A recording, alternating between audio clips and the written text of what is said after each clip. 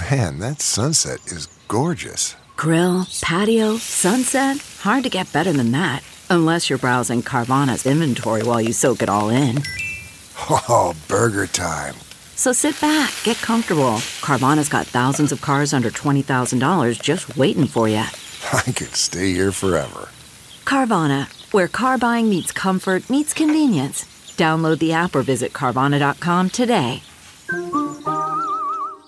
CarMax is putting peace of mind back in car shopping by putting you in the driver's seat to find a ride that's right for you. Because at CarMax, we believe you shouldn't just settle for a car. You should love your car. That's why every car we sell is CarMax certified quality, so you can be sure with upfront pricing that's the same for every customer. So don't settle. Find love at first drive and start shopping now at CarMax.com. CarMax, the way car buying should be. Welcome to the Balanced Black Girl podcast. We're putting Black girl magic in motion. This show is dedicated to reinventing wellness for women of color. I'm your host, Lestrandra Alfred. Thank you so much for tuning into the Balanced Black Girl podcast. So currently I am on a bit of a summer hiatus. So I am taking a break from interviewing, taking a break from creating new episodes. I actually do have a lot of interviews that I've done over the summer that will be released as new episodes in the coming weeks. But I'm heading on vacation and I really like to be present when new conversations are dropped because I like to participate and I like to get your direct feedback and talk to you about it and be able to engage with our guests on social media.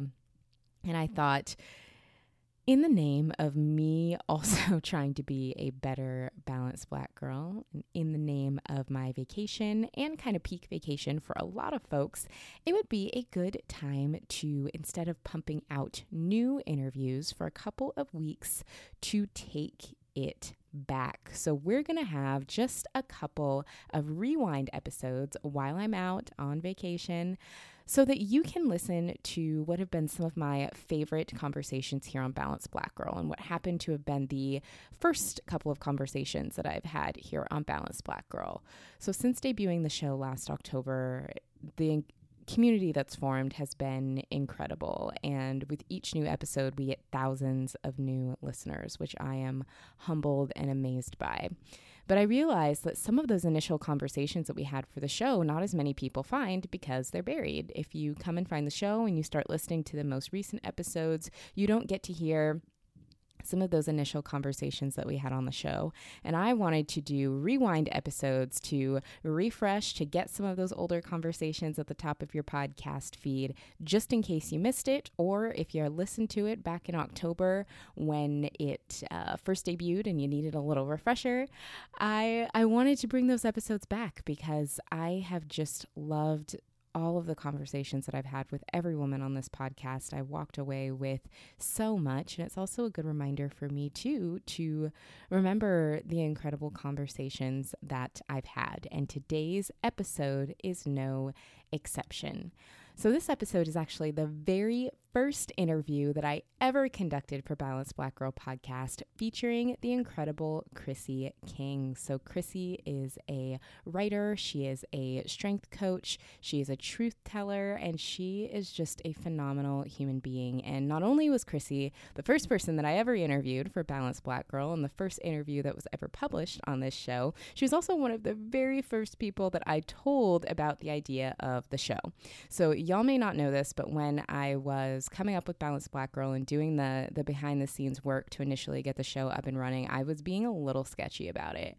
I, in my mind, had this idea of a Beyonce self-titled album launch. So I didn't really announce it until it was out in the world, until it dropped. I didn't tell a bunch of people I was doing it. I didn't post on social media countdowns about it. None of that. It was straight execution. And there was only a handful of people that I told because I wanted to start getting some interviews up and running. So Chrissy was one of those first people. And I remember DMing her and being like, so this is what I'm working on.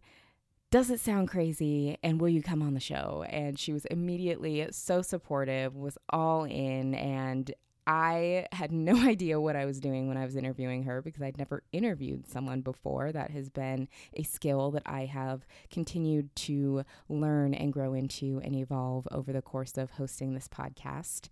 But having her be my first interview was something that made me so much more comfortable with the act of interviewing. I just loved this conversation with her. And if you have not yet heard this episode, because it was one of our very first episodes back in the day last year, I know that you will love it as much as I did. So let's jump into this rewind episode. All right, welcome back to the Balanced Black Girl podcast. I am here today with a very special guest, Miss Chrissy King, who I am so excited to have on the show today. Welcome on, Chrissy. Hi, I'm so excited to be here. Thank you for having me on. I really appreciate it. Absolutely. When I came up with the idea for the show, literally the first person who I thought of for a guest, I was like, I have to reach out to Chrissy because I am dying to talk to her. Thank you. That makes me feel very special. I'm honored to be on. So you are special. Awesome. So do you want to tell our audience just a little bit about you? Sure. My name is Chrissy King. I'm currently living in Milwaukee, Wisconsin. I'm a strength coach. I work primarily with my clients on strength goals, fat loss, a little bit of everything. I'm also a writer. It's one of my favorite things to do. I call myself a self-proclaimed truth teller. And I just talk about a lot of things that I see happening in the industry, in the fitness industry that a lot of people aren't talking about, that I think are very important. So it's a big part of my work is talking about intersectional feminism, and issues of diversity and inclusion in the fitness space. Which I love. And that is exactly what we're all about here, which is why I was so excited to talk to you. So I would love to cover a couple of different topics with you. I want to start with fitness, because mainly to keep myself and my questions on track. Yeah, for sure. And we can go topic by topic. Okay. And so I would love to hear a little bit more about how you got into fitness, how you got into strength training, how you got into powerlifting. I think it is such a powerful thing that I would love to see more women doing, especially more women of color doing. And I would love to hear how you got into it. Yes, and I would love to see more women of color doing it too, and women in general, period, because powerlifting is such an empowering thing, in my opinion. So my journey to strength and fitness was, I think, started a lot like a lot of people. I did not have any interest in strength. I really joined the gym for the first time in my adult life because I wanted to lose weight, and because my sister had joined the gym, and I was actually pretty taken aback that she joined the gym, because I was like, what do you mean we don't work out? Why are you joining the gym? And she's like, I just want to get in shape. But I was like, well, if you're going to join the gym, I'm going to join. So that's literally what prompted me to start. And she got a personal trainer. So I'm like, well, I'm getting a trainer. And I remember my first session with my personal trainer was 30 minutes. And before I started the session, my trainer was wanting to talk about what my goals were, all that stuff. And I was like, I have only one thing on my agenda. I would like to be skinny. Let's work on that. That's it. It's the only thing I want. Every woman's manifesto when they start working. Right? It is. That's what everybody wants. And so she's like, okay, cool. So she's like, okay, well, we're going to go over to this weight section and pick. I'm like, what? I was like, pause. I was like, no, I think, I said I wanted to be skinny. So I don't need to lift any weights. That's not, I think you can understand. And she's like, no, trust me on this. Strength training is great. It's going to help you reach your goals. And I was really nervous about it, because I was just that's not, I don't want any muscles. I think she doesn't know what she's doing. But then I was like, well, you hired her, so you obviously think she has some knowledge. So anyways, I trusted her. My first 30-minute session, I literally thought, I wasn't going to make it through. I remember needing a sugar packet. I felt because I was shaking. It was, and she didn't in her defense, she didn't have me do anything out of reason. It's just I had never done any of those things. So it was just really hard. But anyways, I kept going back, and then little by little, I started noticing changes in my ability to do things. And I was like, wow, this is kind of cool. I couldn't do any lunges last week, and now I can do a few in a row, and I don't feel like I'm going to die. This is awesome. And so after just keep continuing to go, I started to really like the process. And I was like, this is pretty cool. There were a series of events. She ended up training at a different gym. I joined her there, and it was a powerlifting, a small strength and conditioning powerlifting gym. And it was eye-opening for me because I had never even seen people really powerlifting. I definitely had never seen women doing it. And so I was just like, wow, that's kind of cool. But my narrative had always been like my entire life that I just wasn't a strong person. I was just physically weak. And that was like an ongoing joke in my family. Even they'd always like, oh, you're a weakling. Like, and so I never thought of it as a bad thing. I just thought like, oh, I'm just not strong. So some people are, some people aren't. So that's probably not for me, but I kept like watching. And so eventually the guy who owned the gym, he still owns the gym. His name is Brett Summers. He was like, hey, you should try this out. And I was like, I don't know, but if you say so. And so he actually like walked me through powerlifting. He taught me all the lifts. And surprisingly, I was actually like technique wise really good at like I caught on really fast. Yeah. And then after time, like a pretty short amount of time, actually, like I realized I actually was pretty strong. Like it was pretty amazing actually. And then I was just like hooked. I was like, this is the best thing ever. And I think the coolest part for me was like, it really changed. It helped me realize that like the narrative that I had about being weak was just like something I'd been telling myself, and there was no validity in that. And that strength is a skill, just like any other skill. And so since then I've just been like hooked on powerlifting. It's one of my favorite things. It's such an empowering part of my life. And has really like the energy and the strength that I've gained and the stories and lessons I've learned from powerlifting has really transferred into like every area of my life, which is why I'm so passionate about like all women trying powerlifting at some point. Cause I just think it teaches us so much about life. Absolutely. And what I love about what you just shared is how it's not only the physical transformation. There's a huge mental transformation of rewriting a whole narrative that you believed your whole life about strength. Yes, absolutely. And I think, and also that was such an important part of my journey into strength and powerlifting, because then I realized like, okay, if that narrative I was telling myself about strength, my physical strength wasn't true, like what other narratives have I been telling myself in other areas of my life that aren't true? And that really helped me just step into my power in like all areas of my life. Oh, yes. Preach. Everything you're saying, I'm just like, yes, I want every woman everywhere to hear this and to embody this exact same thing. Yeah, it's amazing. And that's why I just love strength. And, you know, I also realize that like powerlifting isn't for everybody, but I do think that you can learn so many lessons through strength training, whatever form you try or whatever you like, whatever you enjoy. There's just so much to be learned from that. Absolutely. The mental strength that comes from building physical strength is unparalleled. Absolutely. Yeah. Yeah. Something else that I really love about you and your content is that you encourage women to take up space, which is my favorite line ever. I would love to hear a little bit more about what taking up space means to you, how you came to not only want to take up space yourself, but want to encourage others to take up space, and why you think it's important that we all take up more space. Yes, I love talking about taking up space. So for me, like one of the things I realized is that, so my first time ever going on like a crash diet when I was like 16 or 17, I was in high school, and I went on this crash diet because a boy that I went to school with commented on my weight. And it was like at a difficult point in my life. My parents had just like gone through a separation, and I was like comforting with food, and just like, you know, in a short amount of time, I gained a noticeable amount of weight. And I don't think it really bothered me though, until he pointed it out. And I was like so embarrassed about it. So I remember like, okay, I'm going to go on a diet, and like most 16-year-olds, I don't know anything about like losing weight. Right. So I only knew my mom had a friend who had just like lost a lot of weight. And I remember her talking to my mom about doing the Atkins diet.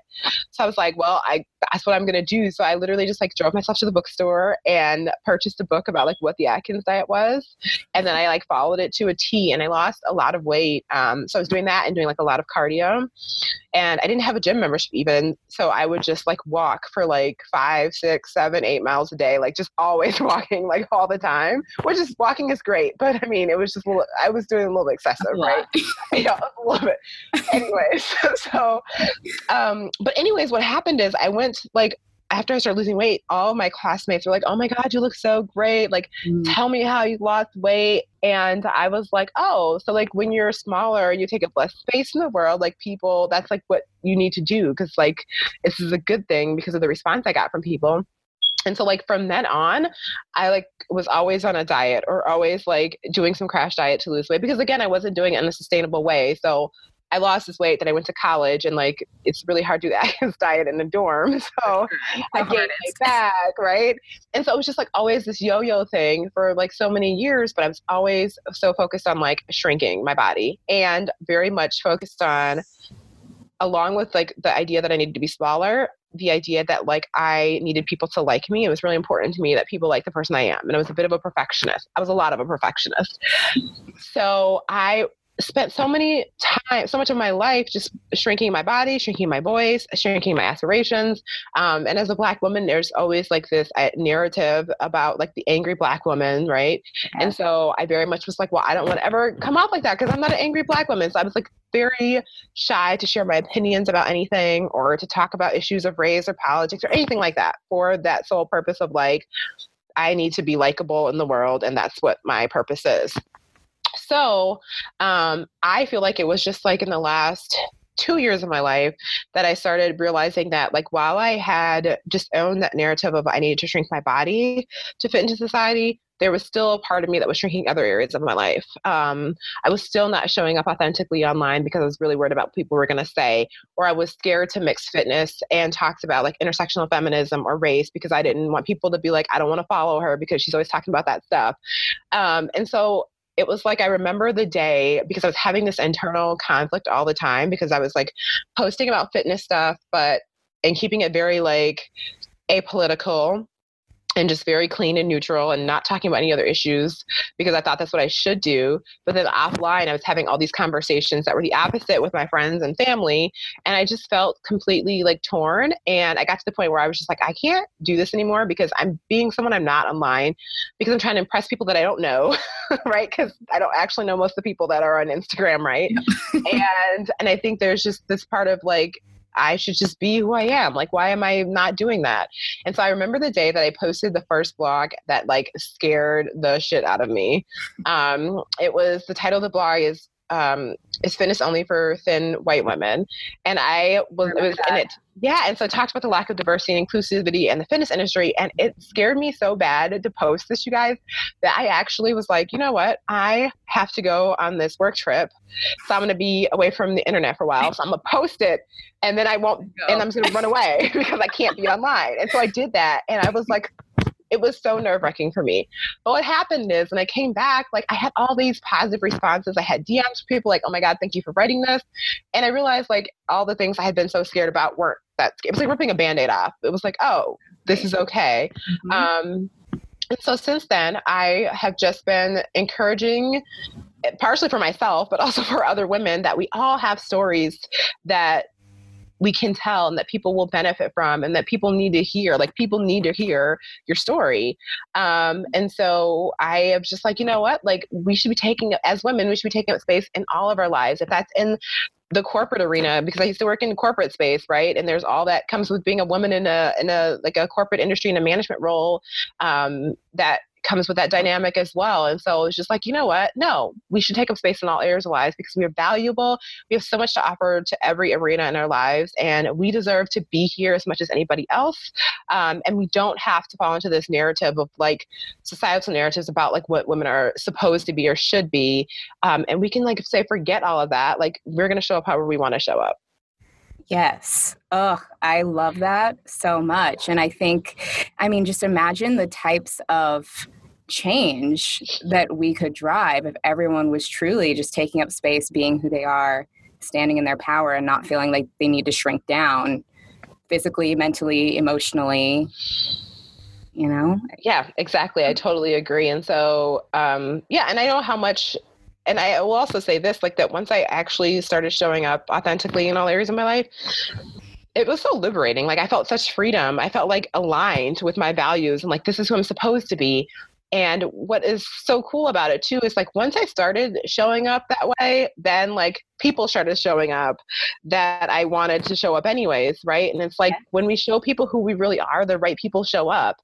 And for the people who don't like what I talk about and decide like they don't want to follow, they want to unsubscribe, all that stuff, it's like cool because we weren't for each other. So like we're doing each other a favor. And so when we show up authentically with people in our lives, then we know what we're showing up for. And that's okay if we aren't friends or if we don't get along or if we're not for each other. That's totally cool. Unless we know it up front now. Exactly. Yeah.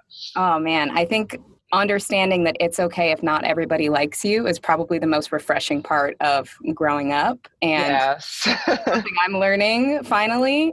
Yeah. It's a hard lesson to learn though, right? I think, Sure. I always think too, like, why did it take me till I was like 30 to figure that out, or 29, 28, whatever. But it doesn't matter. Like, it's a lesson that we all need to learn. And sometimes it takes more than others. At least I know now, right? Absolutely. Yeah. Absolutely. And kind of going back to fitness a little bit, I have had a lot of experiences in my own fitness journey where I maybe go to certain fitness events, or I'm in fitness spaces, taking classes, fitness studios, and I look around and I am the only woman of color there. I would love to hear if you've had any experiences with that, especially maybe from the powerlifting world, because that is a world that I'm not as familiar with, and kind of how that made you feel and why you think that happens. Yeah. So I have had very much similar experience as you. I think going to like fitness conferences and participating in powerlifting for sure. I think it's changing in the powerlifting world a little, but I do specifically remember like my first 3 meets, I was like the only person of color participating in the meet. And so I do think it happens a lot in a lot of fitness spaces. I think in terms of powerlifting, I think it's just interesting because the sport of powerlifting is growing for women as a whole tremendously. Like, again, my first meet, I think there was only like 9 women competing in the entire meet. And now there's like so many women at meets. So I think part of it is just like the sport is growing for women. Yeah. And then in terms of like actual events and conferences and why there's not more people of color there, I think there's a few things going on. For one, I think there's this whole idea of like diversity and inclusivity, and part of inclusivity specifically is that like when you are planning events or when you are running a business, a fitness related business, that you have representation not just in the speaker lineup but in the planning committee and the people that work for your company, and I think a lot of people lack that. Mm-hmm. So if you don't have people of color or different backgrounds and your planning committees are working for you, then you just miss very important things, right? So it's really easy to put together a program or something with like marketing materials, for example, that feature all white women in the marketing materials. So as a woman of color, like, why would you be drawn to that event if you don't see yourself represented anywhere in that, even if, and I think sometimes it's very unintentional. So I think it takes people planning these events to like really deep dive into like what diversity means, what inclusivity means, and how as an organization they need to do better. But it's just not appealing for most women of color to go to events where they like, oh, no one like there that looks like me is going to be there. So why would I want to go to that? And I think that a lot of times too, the programming lacks the cultural context for different people. So especially like when we talk about nutrition, for example, right? Or like healthy eating, so much of like nutrition talk around healthy eating really doesn't take into account people's cultural preferences. Yes. And so Steph Gaudreau actually was just talked a little bit about this in her latest podcast. But for example, if you're a fitness practitioner and you're saying like, oh, we shouldn't eat rice because that's not healthy. This is the same example she used. Like if you're a person from an Asian background, like that probably is not advice that is going to work well for you. And the same thing I think we miss in the Black community a lot when we talk about like healthy eating, is that we don't consider the cultural foods that we eat. Like, I don't know, I like some soul food just as much as most white people do, right? That's stereotypical, but it's true though, right? And so I think that like a lot of the programming just lacks a integration of all different ethnicities and backgrounds. And so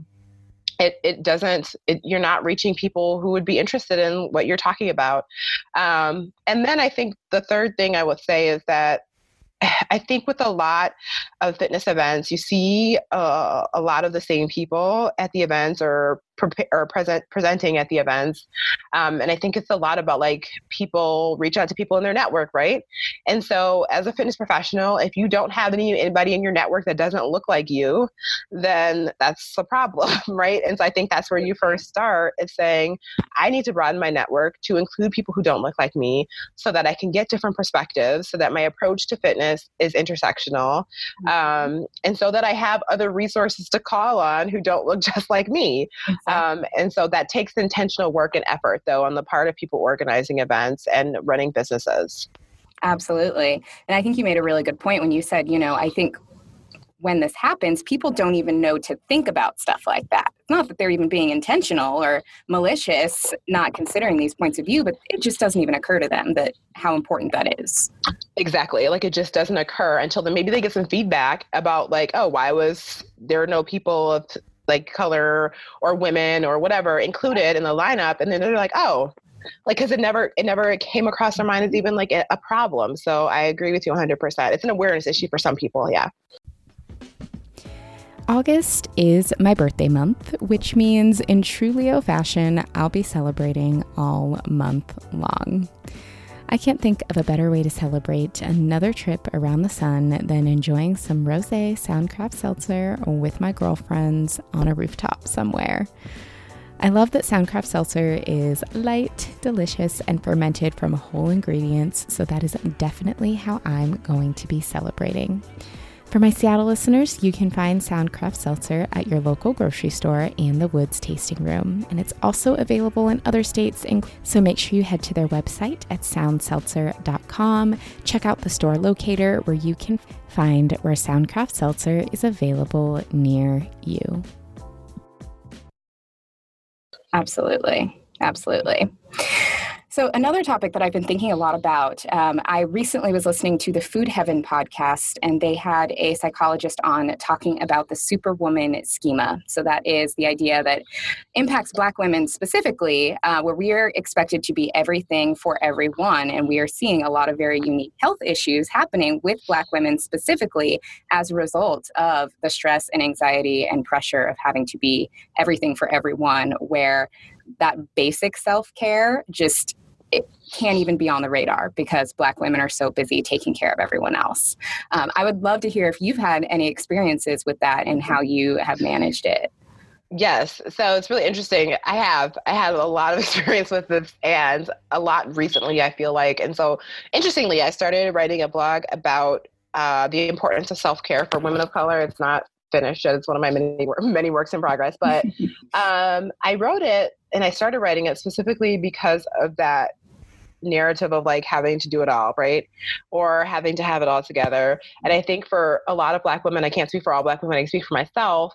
I think sometimes because we feel that like the world is less forgiving for us, like there's less grace for us to make mistakes, there's less room for us to not perform perfectly, at least that's the way that we feel, and we've internalized the world. So there's definitely this desire to like, you always have to be doing something. You need to be doing more. You need to get it right. You need to get it perfect because there's just not space for mistakes or mess ups. And so it becomes, for me anyways, it became this thing where like I was very hard on myself, and I talk to my clients a lot about showing themselves compassion, but I don't show myself that same compassion.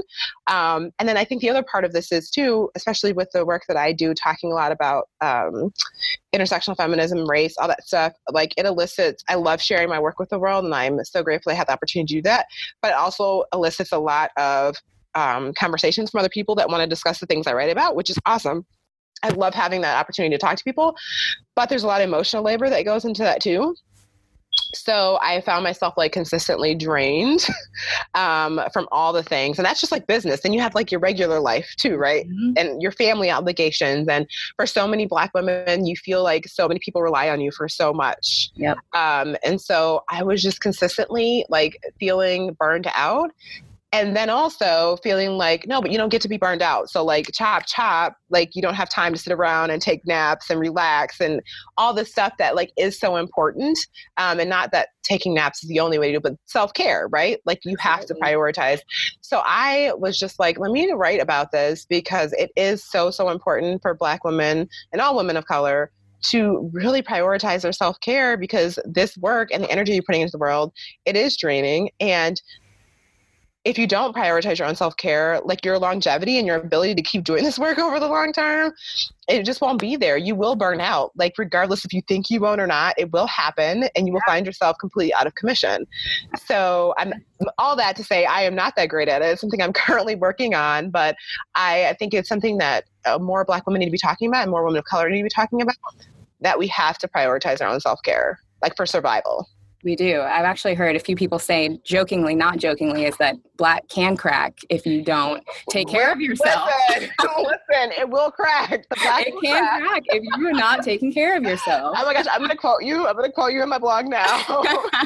Say that. Black can crack and it will crack if we don't take care of it. I love that. It's true. It's absolutely true because we are human just like everybody else. Yes. Yeah. So I think it's something that we need to be talking about more. And also talking about the fact that and also I think reframing our narratives around the idea that we don't have any grace to mess up or that we have to have everything perfect. We have to reframe some of the narratives around that, I think, as well. Oh, absolutely. Absolutely. Because I think every Black woman has probably felt that pressure, but it's not necessarily a reality all the time in all areas. Correct. Absolutely. Yeah. Yep. So I would love to talk to you a little bit about intersectional feminism and diversity in the wellness space. I know it's something we've kind of talked about a little bit. So for you just tell the truth so well, which is why I love that you are a self-proclaimed truth teller, because you do it in a way that is very clear and factual, but never in a way that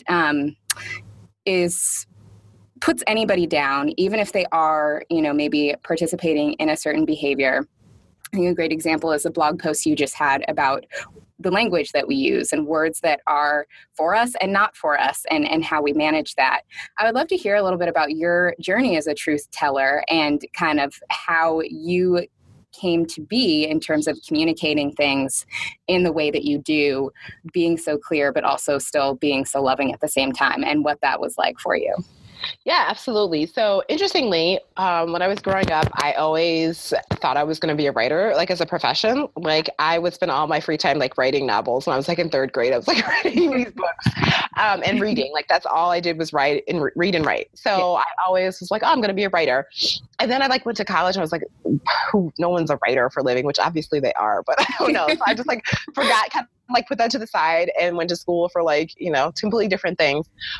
So once I got into like the fitness and wellness space and then started working with clients and training, one of the things I like was part of me, I think, like stepping into my power was like returning to writing.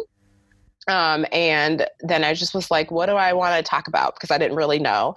And again, I started like to talk about the things that I'm really passionate about.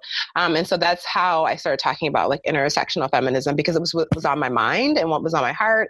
And it was like a lot of current events, just really for me, like the connection between like racism and fitness and the intersection is so clear to me, but no one was really talking about it. So I was like, okay, I'm going to talk about it. And I think in terms of like, I'm really big on not tone policing, right? So I think there's different ways to approach any conversation. So there are people that are much more direct than me, and that some people may feel like they jump into like this defensive mode right away because of the way people say it. But I also think that is like, we don't need to tone police people, especially women of color, right? So like the message can be delivered however feels good for women, and that's fine. But in the way of how I approach it, is that I just like to share information with people. And I always look at it that, and as a reminder for myself, is that a lot of these concepts that I'm talking about are new information for people. Like some people have literally never thought about these things. And especially in the blog that I just wrote about language and context, like so many women messaged me to be like, you know what? I never thought about that. Thank you for sharing. And like that word is gone from my vocabulary. Yes. So I think for me, it's always keeping in perspective that what I think everybody should know is common sense is not common sense. And so I do myself, or I shouldn't say do myself, I try to bring things down in terms of like how I'm talking about them, that I'm just educating people. And I'm just sharing some new concepts with you and explaining some things to you. And hopefully you understand what I'm saying. And I think that no matter how you say things, there are going to be people who are just like, no. I mean, I got also negative feedback from the blog too. And I like a fair amount of people who were like, who are you to tell me what words I can? And people that didn't agree, all those things will happen regardless. Yes. But I do my best to do it in a way that's approachable and to really just be like, here, I'm going to share some things with you and you can learn from this hopefully. And more importantly, like I always hope I give people a way to like start dialogue So you start with talking to other friends about this. Like, hey, I just read this article. Like, have you ever thought about this? Or have you ever considered this? So it's a conversation starter, because I think the first step to any of those things is like having the conversation. And sometimes that means just like examining your own life and how am I doing these things perhaps, like, and so I think that's just a really good starting point. So that's where I see all of my articles as. I think the other thing with writing that sometimes is difficult is that you are writing to such a broad audience. So for some people, they're like, obviously, this is elementary, Chrissy. We know this already. And then some people are like, oh my God, this is mind blowing. I have never heard of this. So I think there's a delicate balance of trying to present information that is useful and also in a way that is accessible for everyone. Yeah, absolutely. No, I love that. I love that you come from a place of teaching. And I think that point of presenting facts to people that they probably have never considered before, now that you put it that way, I'm like, I can totally see in your content that place that you're coming from. Yeah, and I think it took me a little bit to get there. And it's also really helpful to talk to people from different perspectives. Because, for example, with just the article I wrote, like this, the article started with a conversation with a person in fitness that I was trying to call in about using the word, and the conversation didn't go well. So I was just like, okay, whatever, that sucks. But I was hashing it out with a friend of mine and just like explain the situation. And she works in fitness as well, but very much out of the space that we work in. Yeah. So she was like, well, Chrissy, I'm going to be honest with you, the people that I work with, like, none of this would even come across their mind as a problem ever. And I was just like, oh, okay. So it's really good to talk to other people and realize that, like, I cultivate my circle with people that are like very much like-minded, and to realize that there's a whole other world out there of people who are not. And so to remember that this could be new information for so many people is something that I'm always like trying to remind myself and put at the forefront of my mind. Yeah, absolutely. And for you as a fitness professional, I would love to hear your thoughts on also how important it is for fitness and wellness professionals who are doing client-facing work to also be aware of just different circumstances with clients, different cultural norms, and different perspectives of where their clients have been coming from. I would love to hear about your experiences with that, or kind of how you feel about that. I think it is so important. Like, it's really... Because again, if you've worked with clients for a long time, I know in my work with my clients, like the part of fitness, like the actual workouts and like the nutrition talk is a very small part of most of the conversations. It's the mindset, it's the stress levels, it's all the other things that are going on in their lives is what people come to the conversation and tell you about, right? Like very little energy is spent on just talking about the workout. And so that other part of life, the emotional stuff, the mental, the spiritual, all those things are such a big part of wellness that there's not possible to separate those out. Nope. So I think like if you're a professional helping clients, you have to consider cultural norms. You have to consider like political climate.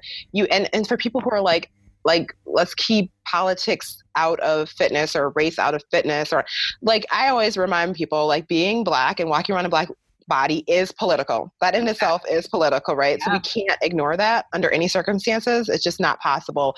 The intersection of the two has to be a part of your practice. If you really want to serve all of your clients, if you intend to serve clients with different and diverse backgrounds, like, you have to understand how the effect of racism in America, especially like with the things that are happening now, what effect that has on health and mental health and all of those things. So it's so important.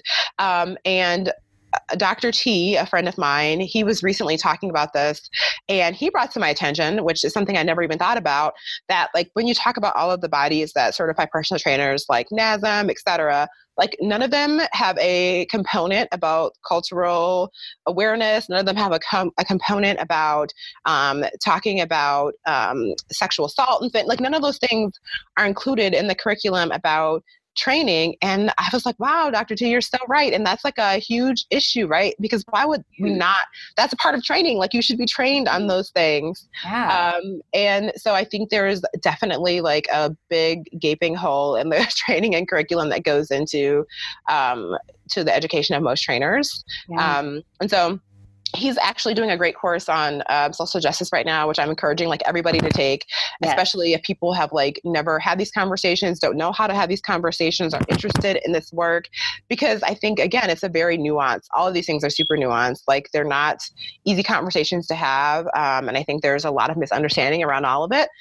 So anyways, his course is going to be phenomenal. So I've been encouraging people to take it because he's going to offer a perspective, especially for trainers and coaches in wellness space, of how they can show up for their clients and better serve them. So it's so important. Yes, I love that. And I can definitely include information on that in the show notes as well, because the more people who see that, the better. Yeah.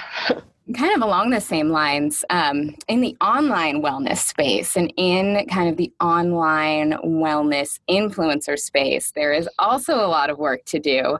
And the biggest thing that comes to my mind is kind of the cultural appropriation of a lot of different practices that are now trendy, but that are rooted in very significant cultural practices for a lot of people.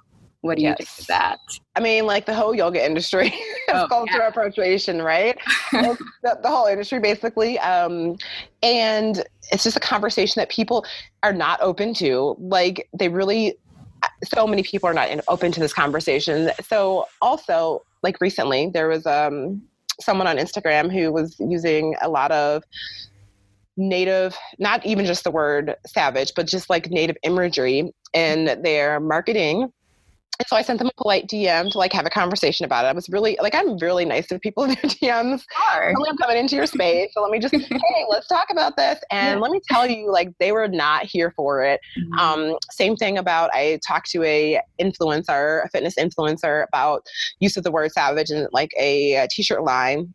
She was not here for the conversation at all. And was really dismissive, which was super disappointing in my opinion, because it's one thing to be like, oh, I didn't know I'm doing this, let me consider it. And it's another thing to be like, no, I thought about it and like, there's nothing wrong with what I'm doing.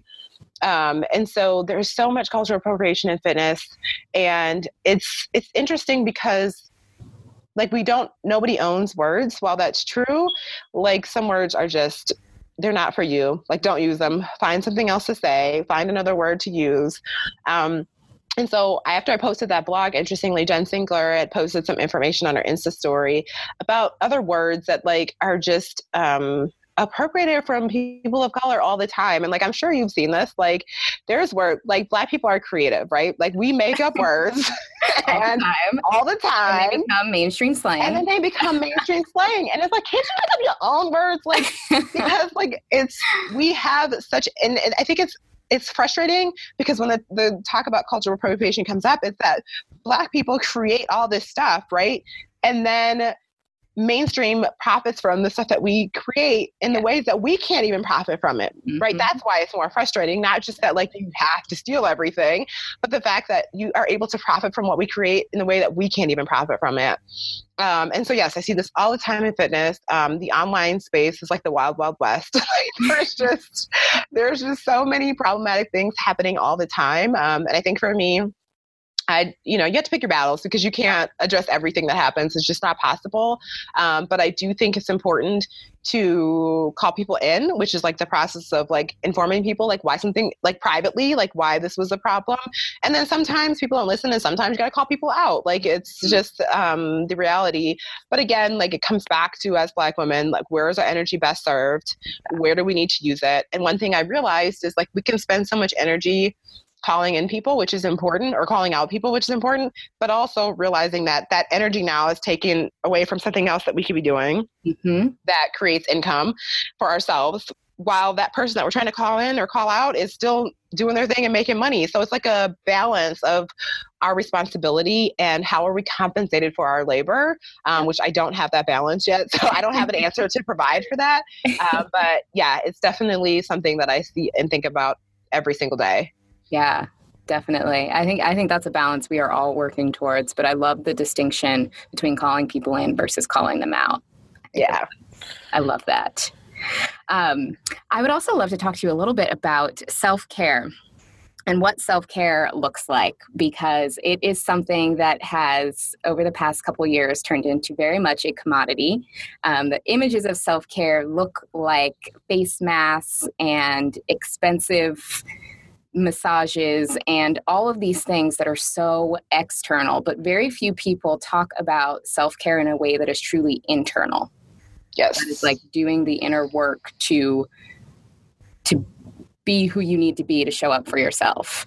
So I would love to hear what self-care looks like for you and kind of what your thoughts around kind of internal versus external self-care are. Yes. First of all, I love like every single question. This is just like, this is my jam. I'm just like enjoying this so much. Yeah, it's so good. And like what you said about self-care being a commodity, I think that's one of the things about fitness that I'm not super fond of, is that like the industry will commoditize anything, like anything will be a commodity. But yeah. And so I think a lot of the ways that self-care is showed in the fitness space or in the industry, wellness industry, is like you said, like expensive massages and like just things that are not accessible for a lot of people. And I think one of the things about fitness is that it definitely markets to white, wealthy women, right? And so like everybody cannot go have 80-minute massage. I'd love to have an 80-minute massage every week. I cannot go get an 80-minute massage every week. And that is external, but I think there is so much that we can do internal self-care that I actually think is equally important, maybe even more important than external self-care. So for me, what that looks like is one thing that I've really started doing recently, which is brand new for me. I know, is meditating. I never used to meditate because I was like, I can't focus my mind. Like, I don't understand the point. But my sister like put me onto this book and I started reading the book, and like there's a whole section at the back about meditating, and there was actually like a guided meditation that you could download. And so I did it, and it has been like such an amazing part of my self-care practice now. I do it like every day in the morning for the first 20 minutes of my day. And I just feel so great after that. So I think that's one thing. Another thing that I've been doing that I recently did for myself is just, I think I personally was always so focused on like reading for the purpose of learning something, because I need to be a better business owner or a better coach or better whatever, that I started reading fiction again recently. And it has been, reading for pleasure has been so much fun. I mean, I used to all the time when I was younger. I was like, why did I ever stop? So it's been really great to read for pleasure. And so that's like something I've been doing, even if it's just like 15 minutes a day, because it's just, it like, for me, it's just my mental energy. And like, I'm not thinking about all the should do's, need to do's, all those things. I'm just like captivated in this book for a while, and really enjoying it. So I have been doing that a lot lately. Those are like my two big things. But I think for other people, like taking a 20-minute nap. And actually, I'll say a third thing that has been really good for me is incorporating more walking into my day. So just like a leisure walk. Sometimes it's longer, sometimes it's short. Like even on days where I feel like I'm swamped, right? Like the other day, I was like, I'm going to take 15 minutes. I'm going to walk, clear my mind. I can listen to music, listen to podcasts, whatever feels good for me. And just getting that 15 minutes in is just refreshing for me. So I think all of those things are really good things that we can put into practice. And even like taking 5 deep breaths and like, okay, I'm just going to take some, cause like, man, I'm telling you, breathing will change things. Like taking some deep breaths will like change things for you. So just doing small things like that. And so I think all of us can think of a couple things that we could do that don't cost money, right? Because if that's like financial strain for you to like, again, go get an 80-minute massage every week, or go to some spa weekend or take a vacation, which are all things I love and encourage you to do, but we can't always do those things. Yep, exactly. There's so many ways I think that in our daily lives, we can do things that don't cost anything, that are quick and don't have to be like super time consuming to renew ourselves, and really prioritize our self-care. Yes. Yeah. I love that so much. Just small actions throughout the day that make you feel good, that don't have to be anything crazy. Yes, exactly. Don't have to be external, also focused on your appearance. I feel like a lot of self-care language focuses on like how you look. Yes, which is also, it's like you can look as great as you want on the outside, but if you have not done any inner work or inner peace on the inside, doesn't matter, right? Yep, it's not going to get you very far. Yeah, 100% agree. And that's such a good point to bring up. Because yeah, you're right. Like, people talk about like, go get your haircut or like whatever cool things, but like looking fabulous will not change the inside. Because I mean, I remember, like, again, this goes back to like the same desire to like chase goals around looking a certain way externally and like shrinking your body. Like, I remember being at my leanest and being the most miserable I'd ever been in my life. So yeah, you're so right. Real. Yeah. So many people in the fitness space have that story where they were at their leanest, they were shredded and absolutely miserable. Mm-hmm. Absolutely. Hot mess on the inside. Such a common theme. Absolutely. Yeah. So what do you think we can all do as people in the wellness space, whether people of color or not, to make wellness feel more inclusive for everybody? Yeah, I think there's a lot of things that we can do. I think for one, it's really important to for fitness professionals organizing events or for putting on events to make sure that you are having a background, people that are from all different backgrounds. Our friend Allison Tenney, for example, she's doing the fitness. Yeah, she's doing an event in Seattle, the Women's Fitness Summit. Yeah. And it is one of the most diverse background of speakers I've seen in a long time. And it's just so beautiful. And she did that very intentionally and well thought out and well planned. So I think that's one thing you can do, because when you see that lineup, you'll be like, oh, there's somebody there for me. I can relate to somebody on that panel. So I think that's really important. I was also recently at another event for Smart Fit Girls, and the same thing. It was just such a beautiful panel of people. And so I think that's important.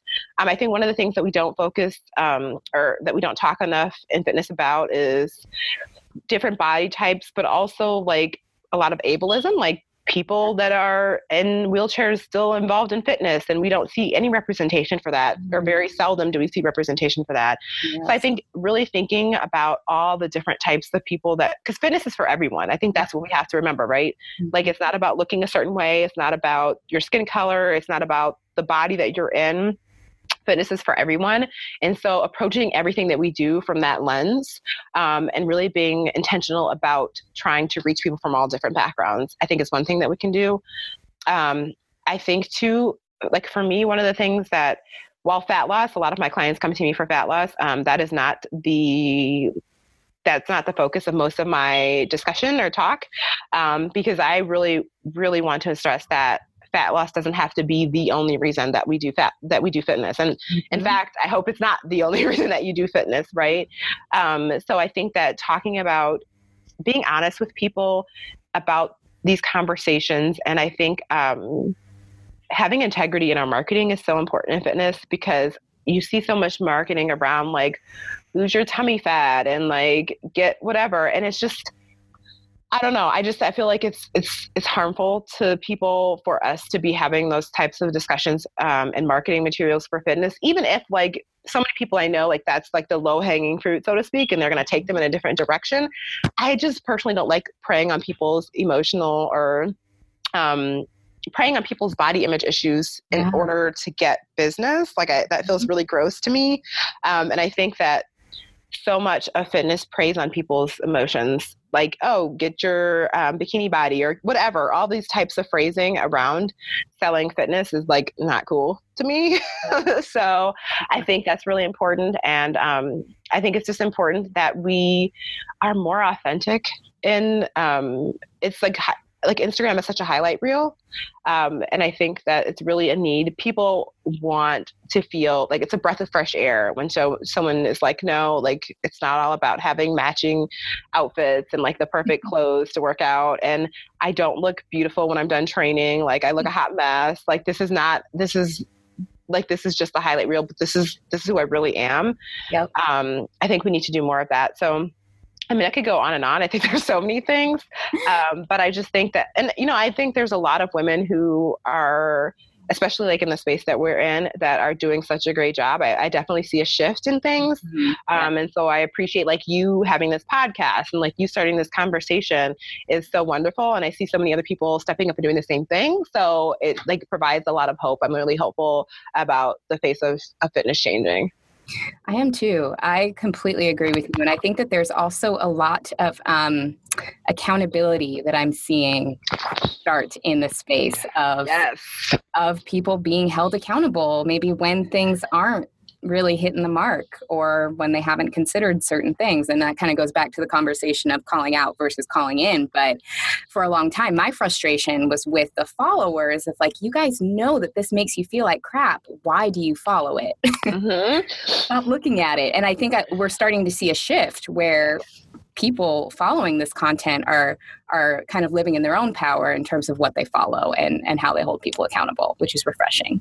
I totally agree with you. And the accountability piece is so huge. I did an Insta story about it a while back, which I didn't save it, but that, yes, like, if you want to be in the online space, if you want to be on social media platforms, accountability will happen. Yes. And because someone said, like, it was a person who made a comment. Someone was trying to people were calling this person out on their Instagram, like, picture. And they were like, I don't think this is the right place to talk about this, meaning their platform. Mm-hmm. And I'm like, no, it is the right place because this is a public forum. And like, if you don't want to be held accountable, like, don't put yourself in public spaces because accountability is happening. It's on the rise and people are going to do, and I think it's great. And like, I always tell people too, when you see me mess up, please hold me accountable.